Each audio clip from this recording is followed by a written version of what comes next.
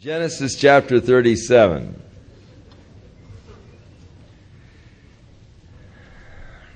And Jacob dwelt in the land wherein his father was a stranger, in the land of Canaan. And these are the generations of Jacob. Joseph, being 17 years old, was feeding the flock with his brothers.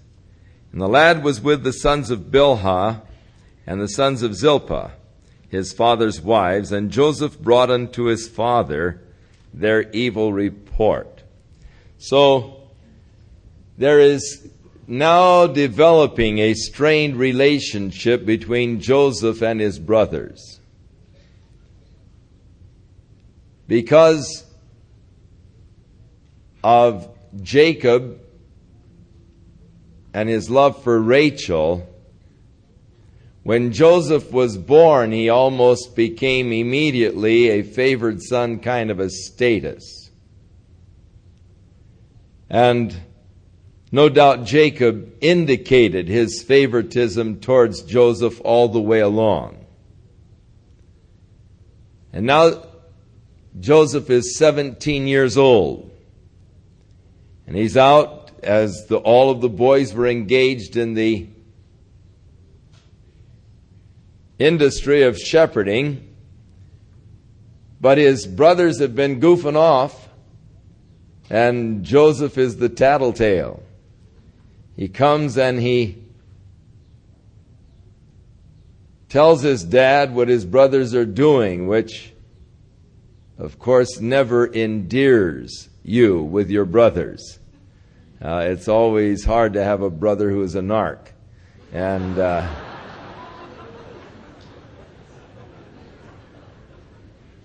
so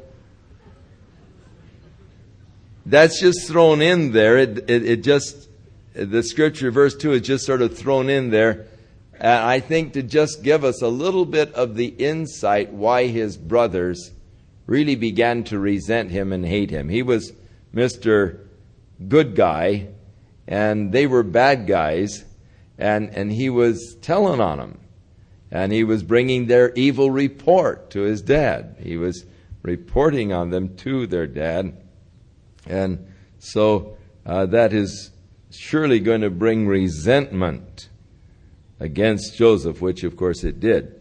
Now Israel loved Joseph more than all of his children, because he was the son of his old age, and he made him a coat of many colors. Now, in the Hebrew, this particular phrase, they didn't know quite how to translate it, and this idea of coat of many colors pretty much came from Martin Luther and his endeavor to translate the Hebrew phrase. But since that time of the King James translation and the discovery of more ancient records, it is now believed that this should have been translated, made him a sleeveless coat. And that would seem to be a more accurate translation of this particular difficult Hebrew phrase. Now, the connotation of a sleeveless coat was that of rulership. The rulers wore sleeveless kind of, or rather a coat with sleeves is what it should be, and I'll get there in a minute. The sleeveless coats were worn by the laborers, and the rulers wore the coats with sleeves, because the coat with sleeves, you really couldn't do much work in those. And so it indicated more of an aristocracy, a rulership class, not a working class, to have a coat with sleeves. The sleeveless coat was the worker's coat, and so when his dad made him a coat with sleeves, it was giving a definite message to his brothers of Jacob's intention of making Joseph the ruler. And that was the intention of Jacob. It really did not come about by Jacob's devices, but later did come about by God's devices. But Jacob, in the 49th chapter, which is a classic chapter, gives the reasons why the other brothers of Joseph really did not inherit the place of blessing as did Joseph. When his brothers saw that their father loved him more than all of his other brothers, they hated him, and they could not speak peaceably unto him. Real problems arose there in the family of sibling rivalry, of hatred, and their inability now to even say a kind word to him. So Joseph, no doubt, was suffering much from the attitude and the actions of his older brothers. Can you imagine having 10 older brothers that were sort of jealous of you because of your position? Our daughter Cheryl had 2 older brothers and barely survived because they thought that she had a favored position, which she probably has had. I wouldn't doubt or deny that totally.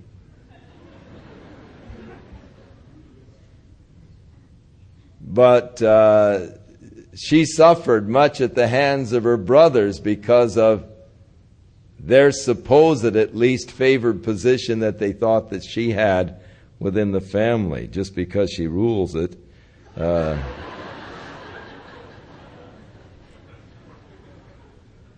But at any rate, Joseph had to go through with 10 older brothers, all of them feeling resentment towards him, none of them able to really speak a kind word to him. And you can imagine all of the things that they did to antagonize him and to torment him.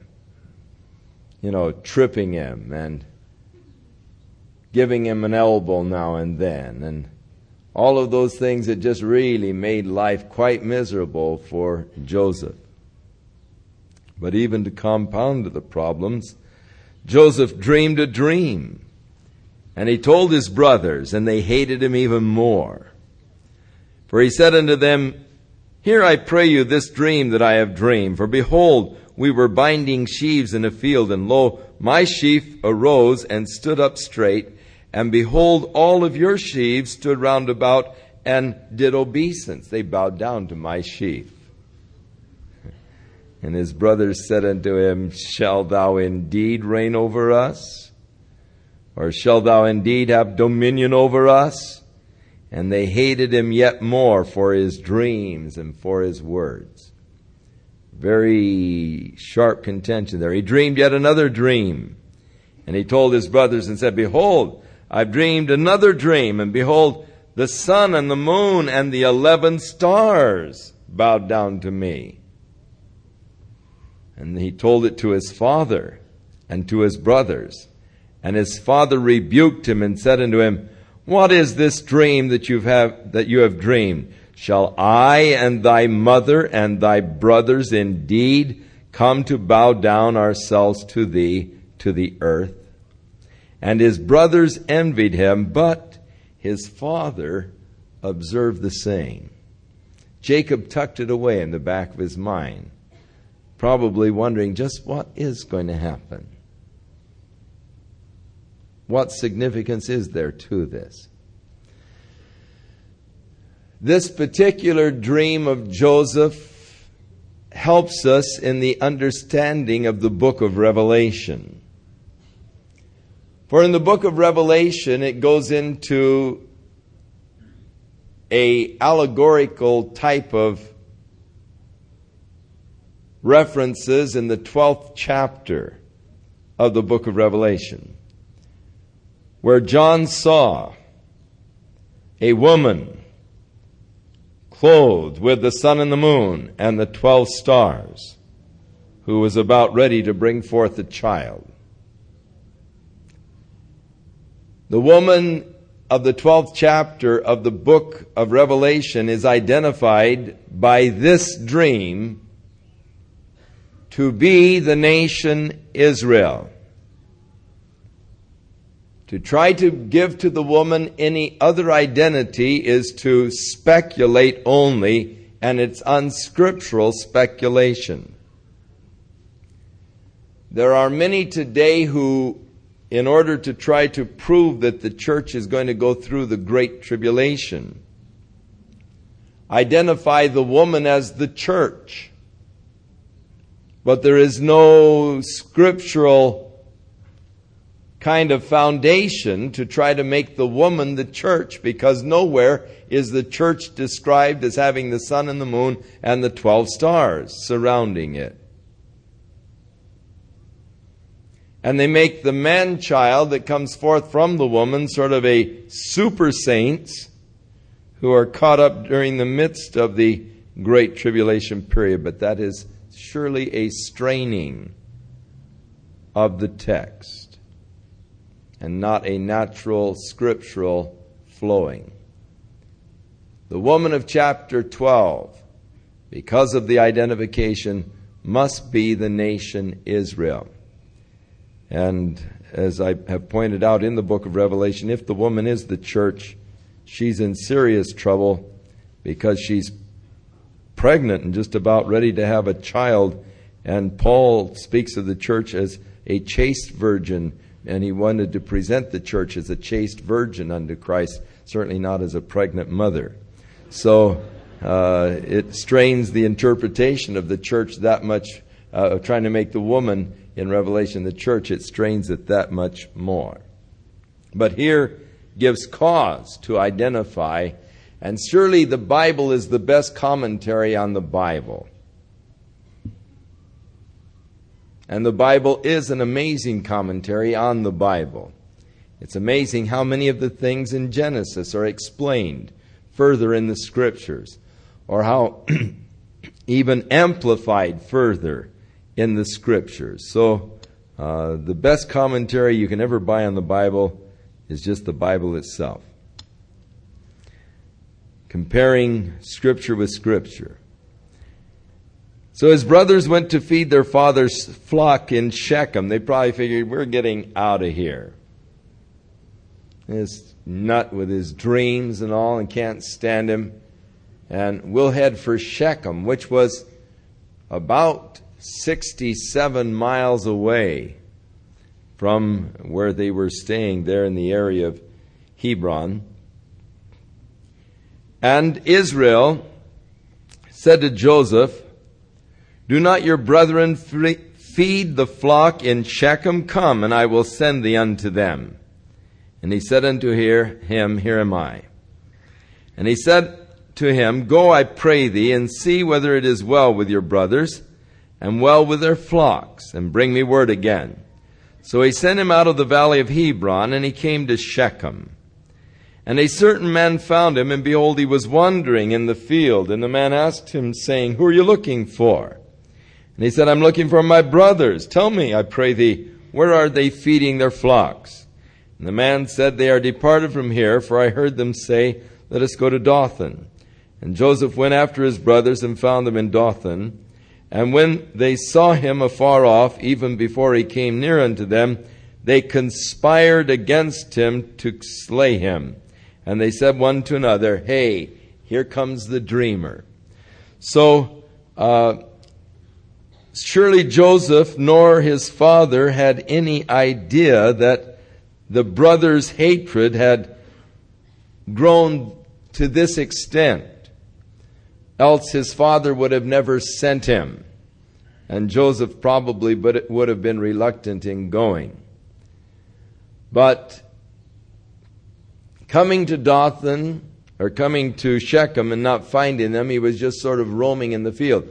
I would imagine that he was looking for evidences, probably trying to find a trail, looking for the footprints of the flocks and so forth, and just going back and forth through the field, trying to find the trail, trying to find out which direction they may have gone.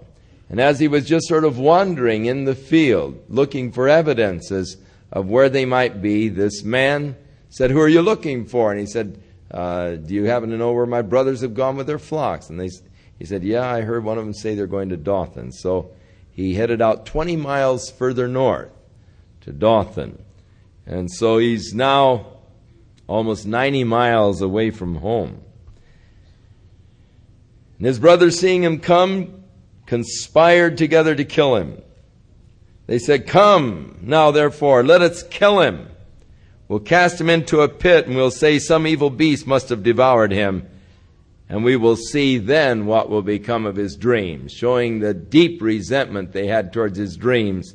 The very idea that they would bow down to him will thwart, really, the plan of God. See what happens to God's plans after we kill him. Of course, there are many who see in Joseph a beautiful type of Jesus Christ. And Satan's endeavor to destroy Jesus to see what could become then of God's plans. And, of course, God's plans were fulfilled in the death of Christ. Reuben heard it, the oldest brother, and he delivered him out of the hands and said, "Hey, let's not kill him." Reuben said unto them, "Don't shed blood. Let's just throw him in this pit that is here in the wilderness. And don't lay any hand upon him, that he might rid him out of their hands to deliver him to his father again." Now, Reuben, being the oldest brother, would be then the one who would be most responsible. He would be the one that would be responsible to his dad for his youngest brother. And so, seeing that these guys were really serious in their intention to kill him, he felt that it was his responsibility to save him from their anger. And so he suggests an alternate plan. Don't kill him. Just throw him in the pit. Let him starve to death. And that way you don't get your hands bloody. And you won't have his blood on your hands. You just let him die there in the pit. And he was intending to come back around later and to let Joseph out of the pit and deliver him back safe to his father. Joseph would have been safe around his father. And it came to pass when Joseph was come to his brothers that they stripped Joseph out of his coat of many colors that was on him, even as they stripped Jesus of his robe and cast lots. And they took him and cast him into a pit. The pit was empty. There was no water in it. So it indicates that it was probably a cistern. Now, all over that land, they have dug these huge cisterns in the rock, which are water reservoirs. And some of them were dug in an area where there was a fracture in the rock, and they would not hold water.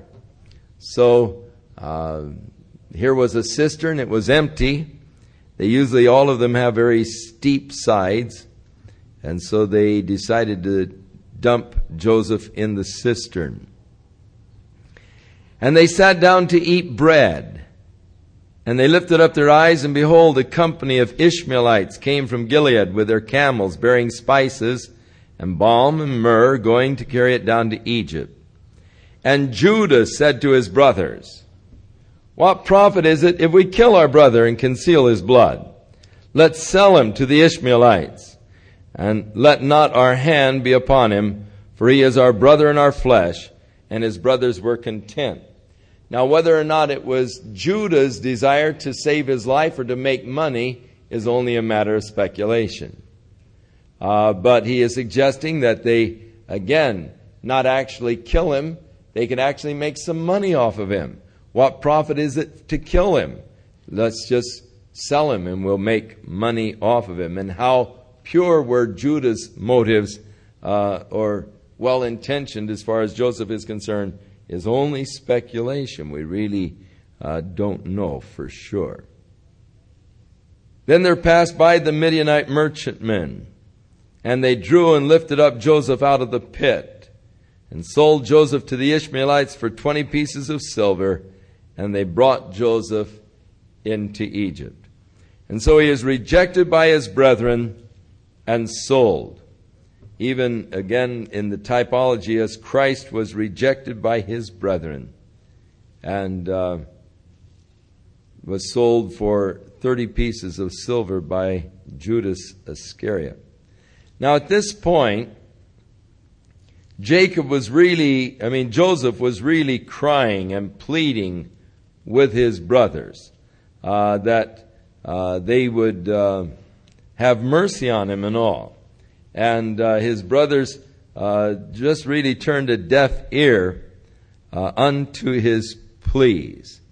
And later on, in the book of Genesis, it tells how that his brothers, when he was playing games with them in Egypt and putting pressure on them, said, this is really our fault. We didn't have mercy on our brother. In the 42nd chapter, verse 21. And they said one to another, we are verily guilty concerning our brother, in that we saw the anguish of his soul when he begged us, and we would not hear. Therefore is this distress come upon us. And so, going just a little bit ahead in the story, when Joseph became the ruler in Egypt, and his brothers came down to buy grain, they did not recognize Joseph. Of course, some 20 years had transpired. Joseph was just 17 years old when his brothers sold him. He was 30 years old when he came to Pharaoh. And he was 7 years of the famine, of the feast, or the plentiful years. So he was at least 20 years older since his brothers last saw him. And he was now older, matured, and had no doubt the style of hair and beard and so forth as the Egyptians. And they didn't recognize that this was their brother, but he recognized them, but didn't let them know who he was. Spoke to them through an interpreter. But he started giving them a bad time. He said, you guys are spies. You're not brothers. You come down here to spy out Egypt. I had to put you all to death, and just was giving them a bad time. And so he was giving them such a rough time, they started talking to each other in Hebrew, not knowing that he could understand. And they said, hey, And it shows you that you can't get away from your guilt. You may bury it down in the recesses of your mind, or you might try to sublimate it. But guilt will out. Somewhere or other, guilt will out. It'll out in a neurotic behavior pattern, or it will out in some form or other. Guilt will out. There's only one thing that can remove your guilt. And that is confession to Jesus Christ and receiving His forgiveness. That's the only thing that can remove your guilt. And so the brothers, 20 years later, are still feeling guilty over the act that they did. This is caused because we saw the anguish of his soul and we didn't give any heed to it. So Joseph was really begging them, pleading with them, no doubt crying. And yet they were heartless. They were hard. And as he was being carried away in this caravan, probably chained to the other slaves, looking back, pleading, crying, don't do this. And they didn't have any compassion upon him whatsoever. So later Reuben evidently had gone off someplace while the brothers conspired to sell him. Reuben came back to the pit and saw that it was empty. And he tore his clothes and he returned to the other brothers and he said, the child isn't in the pit and I don't know what I'm going to do. And they took Joseph's coat and killed a kid of the goats and dipped the coat in the blood. And they sent the coat with long sleeves and brought it to their father and said, we have found this coat. You know whether or not it is your son's coat? And he knew it, and he said, it is my son's coat. An evil beast hath devoured him. Joseph is without doubt torn in pieces. And Jacob tore his clothes and put on sackcloth, and he mourned for his son for many days. And all of the sons and all of the daughters plural, so he had other daughters, only one is named, they rose up to comfort him, but he refused to be comforted. And he said, I will go down into the grave unto my son mourning. And thus the father wept for him. Jacob, the deceiver, deceiving his brother, or actually deceiving his father to get his brother's blessing, ends up being deceived. Deceived by his father-in-law Laban, and now deceived by his own sons. Notice the sons didn't say anything about it. They let the old man come to his own conclusions. They just brought him a bloody coat and said, do you recognize this? Does it happen to belong to your son? And they let their dad just jump to the conclusions that an animal must have killed his son. Joseph is no doubt torn in pieces. And they let him jump to that conclusion and then let him believe it. But they were deceiving him. And so again, he who deceived ends up being deceived. Now, the last verse seems to belong more. It just closes off this chapter. And then chapter 38 is just sort of a separate little story, all on its own. The Midianites sold him into Egypt unto Potiphar, an officer. The word officer here in Hebrew literally is eunuch, a eunuch of Pharaoh's, and the captain of the guard. Now chapter 38 is just thrown in to give us a little bit of historic background concerning the ancestry of Jesus Christ. For even as marvelous a person as Joseph was, his was not to be the blessing of having the Messiah come through him. The Messiah was to come through the tribe of Judah, not the tribe of Joseph. And so, God, by his own election and choice, choosing the tribe of Judah that it might be by grace and not by works, shows us a little insight into Judah and the fact that the ancestry of Christ isn't really a pure kind of an ancestry.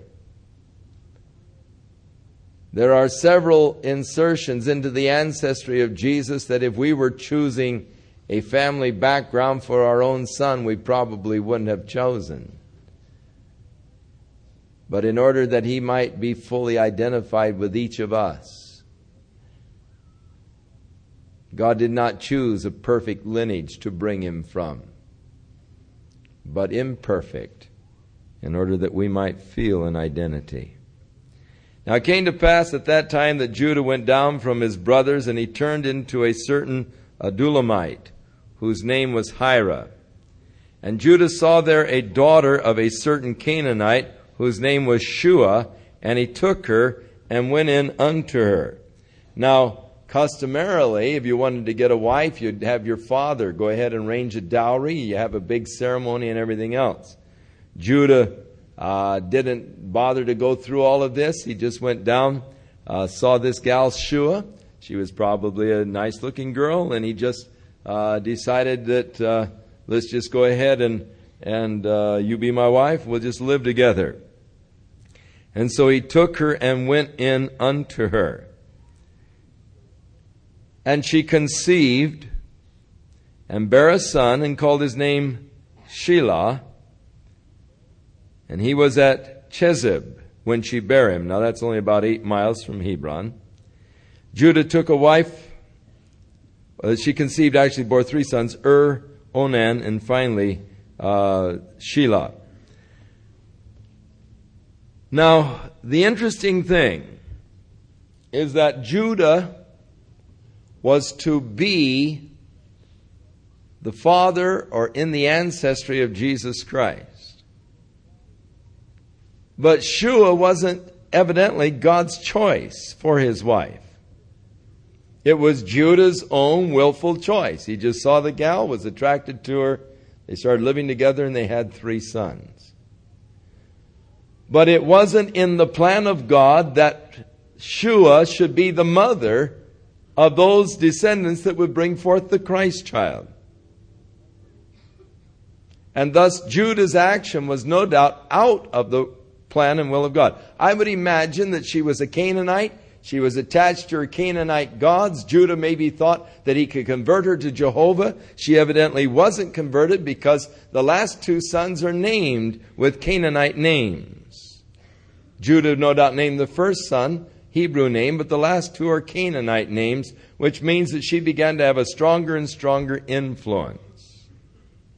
Now, Judah knew that from his seed there was to come one day the Messiah, and thus he went out and he made arrangements for his son to marry this girl whose name was Tamar. So he took a wife for his firstborn, whose name was Tamar. And verse 7, Judah's firstborn, was wicked in the sight of the Lord, and the Lord slew him. Now, it is interesting, it doesn't tell us what his wickedness is, nor does it tell us how God killed him. But God did not want this son, born of Shua, to be in the line of the Messiah. So before this son of Shua could have a child, because of his own wickedness, God killed him. Now, a part of the code in those days was that if your brother died before he had a son, then it was the obligation of the next oldest son to take that same woman as a wife, and the first son would be named after the dead brother. And this later became incorporated as a part of the Jewish law, but it was already the code in the earlier laws of Hammurabi and others. It is there as a part of the codes of the earlier laws. It was already an accepted practice and was later incorporated into the Mosaic law. And so Onan, the next brother in line, was to take Tamar as a wife and bear a son. And he went in unto Tamar. But it said he spilled his seed on the ground, and so God killed him. Now, there are those that would seek to use this particular text as a text against masturbation, but it is not at all for that reason that God slew Onan. It is interesting that the Bible really says nothing about that particular practice.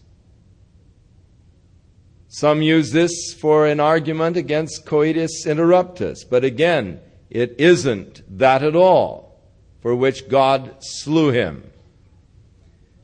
The reason that God slew him was his failure to be obedient to the law that God established of raising up a seed for the dead brother. It was a rebellion against that established law of God for which God slew him.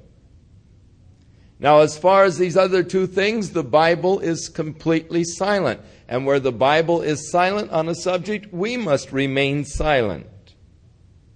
And just take certain scriptures, such as Romans the 14th chapter, and let that be the criteria of judgment. Let every man be fully persuaded in his own mind. As far as birth control in the family's exercise of birth control, methods of birth control or something, that is something that each family must work out. The Bible doesn't actually cover or deal with these issues. Where the Bible doesn't deal specifically with the issues, then we just have to take where the Bible deals with the non-specified issues. And that is that each person has to be convinced in their own mind of what is right and what is wrong. And thus each couple must determine within themselves the method of birth control practices that they want to follow. I do think that God expects us to use wisdom as far as the size of our families. And I do not believe that God has intended that intercourse be strictly for the perpetuation of the human race between husband and wife, but to be a very pleasurable experience between husband and wife, an experience that draws them together. And in Hebrews we read that marriage is honorable among all men and the bed undefiled. And so Paul teaches in Corinthians that there should be a mutual understanding and arrangement between husband and wife as far as the frequency of their intimate relationships. But yet there should not be a prolonged withholding of one from the other, lest Satan would move in and use that prolonged time as an opportunity to tempt. And so this scripture here, where Onan spilled his seed upon the ground and God slew him, must be taken in its context. It is not an argument against these practices that men have used it as an argument against them, but it is actually because he failed and rebelled against the law of God in raising up a seed for his dead brother. That is why the Lord slew him. And that's why we don't have children in the Sunday evening services.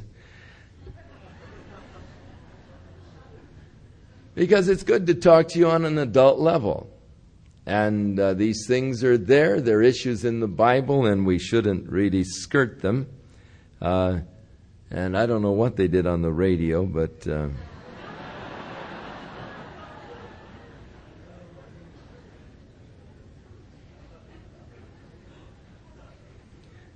And the thing which he did, verse 10, displeased the Lord, wherefore the Lord slew him also. Then said Judah to Tamar, his daughter-in-law, remain a widow at your father's house till Shelah my son be grown. For he said, lest peradventure he die also, as his brothers did. And Tamar went and dwelt at her father's house. Now, Shelah was still a little young to get married. He was the youngest of the three brothers. But Judah, more than that, was fearful. Man, if two sons have died in a abortive marriage with this gal, he didn't want to lose all three sons. And so he says, you go home to your father's house and you dwell there. And he just sort of forgot her. Just sort of tried to put her out of sight, out of mind kind of thing. And just let her go. And now in the process of time, the daughter of Shua, Judah's wife, died. So this gal that he married, that really wasn't God's choice at all, died, and she must have been fairly young because Judah was only about 40 years old at this time. And so she must have been fairly young when she died. And Judah was comforted and went up to his sheep shears. Now it doesn't seem like he spent too much time mourning over her. I would imagine that the marriage turned into a pretty sad affair. It was not really God's purpose that Shua be in line with the Messiah. She was a Canaanite and no doubt never did convert, and began to exercise more and more influence upon the family. And the Lord has now removed her at an early age, and Judah was comforted, and then he headed out for the party of sheep shearing, because sheep shearing was always accompanied by big celebration and parties. It was just a fun time of the year, and they would gather together and shear the sheep, and then they'd have a big party. And so he went to Timnath, he and his friend Hira, the Adullamite. And it was told Tamar, saying, behold, your father-in-law is going up to Timnath to shear his sheep. And so she put off her widow's garments, And she covered herself with a veil and wrapped herself and sat in an open place, which is by the way to Timnath, for she saw that Shelah was grown, and she was not given unto him to wife. Now, her father-in-law had not been treating her right. Shelah is now a man, and he's supposed to be her husband, but they haven't been back to claim her. And so she's going to start to take things in her own hand. In putting on the veil and sitting in this place, actually she is taking on the guise of a temple prostitute. Among the Canaanite women, it was very common to be a temple prostitute. And even married women were required to give a certain amount of time during their life to serve their God in this way. Because the fertility processes were worship in their primitive worships of God, their worship ceremonies of God, and so the women were required during times of their life to become temple prostitutes. They were giving their life, in a sense, to their God and the goddesses of fertility. And so she put on the garbs, the veil, of a prostitute and sat in the path on the way to Timnath. Now when Judah saw her, now it was maybe that she was hoping Shelah would see her and then he was the one supposed to marry her anyhow, and she maybe was figuring to catch him, but instead the dad saw her, and of course his wife is now dead, and so he thought her to be a prostitute because she had veiled her face. And he turned in unto her by the way and said, I pray thee, let me come in to thee. For he did not know that she was his daughter-in-law. And she said, how much you give me? And he said, I'll send thee a kid from the flock. And she said, will you give me a pledge till you send it? And he said, what pledge do you want? She said, I'll take your signet and your bracelets, and the staff that is in your hand.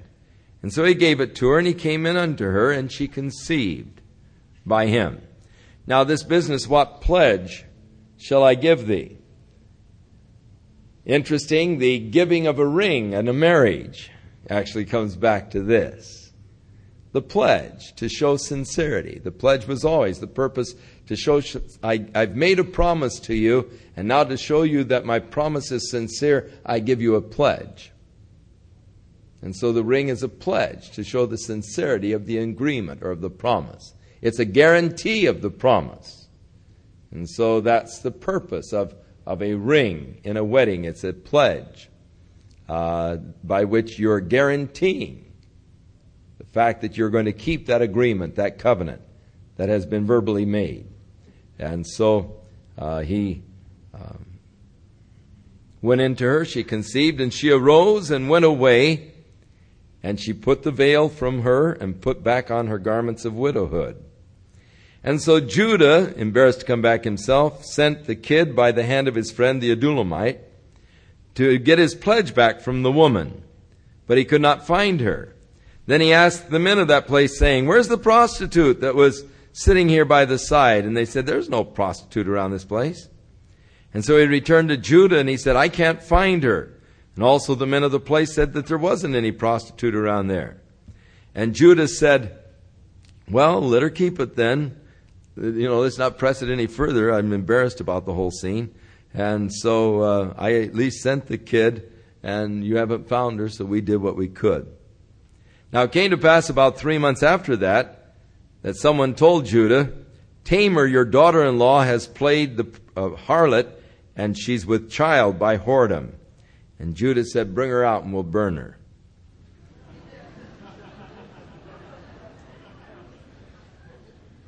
The whole thing with Tamar had been a sort of an uncomfortable thing, and he probably thought, oh, finally I get rid of her, and that's it now.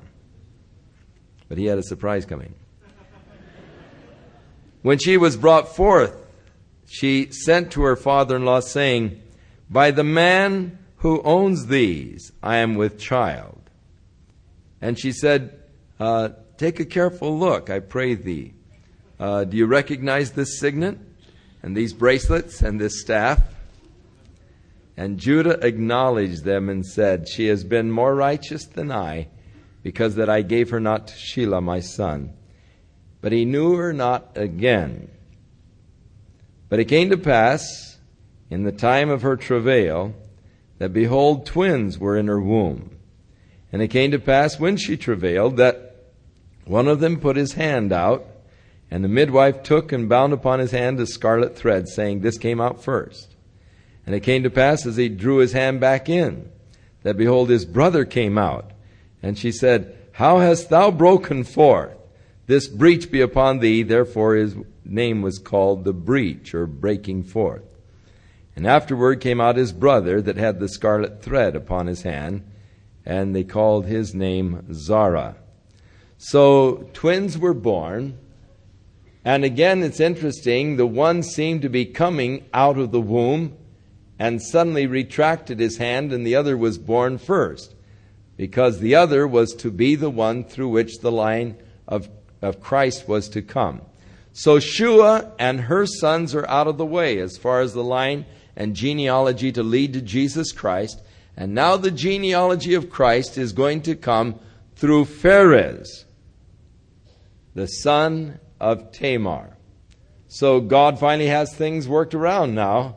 The way he had wanted them, it was a long roundabout process, and yet God has very interesting ways of working out his plans and his purposes in our lives.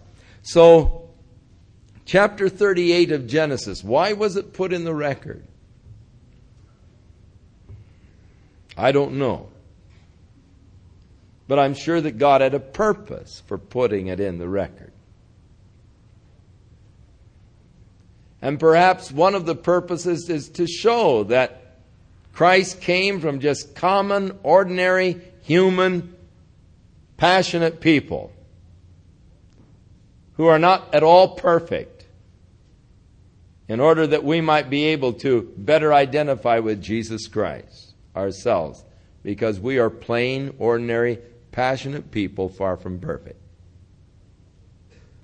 And perhaps God is wanting to show how that his purposes can overrule man's mistakes.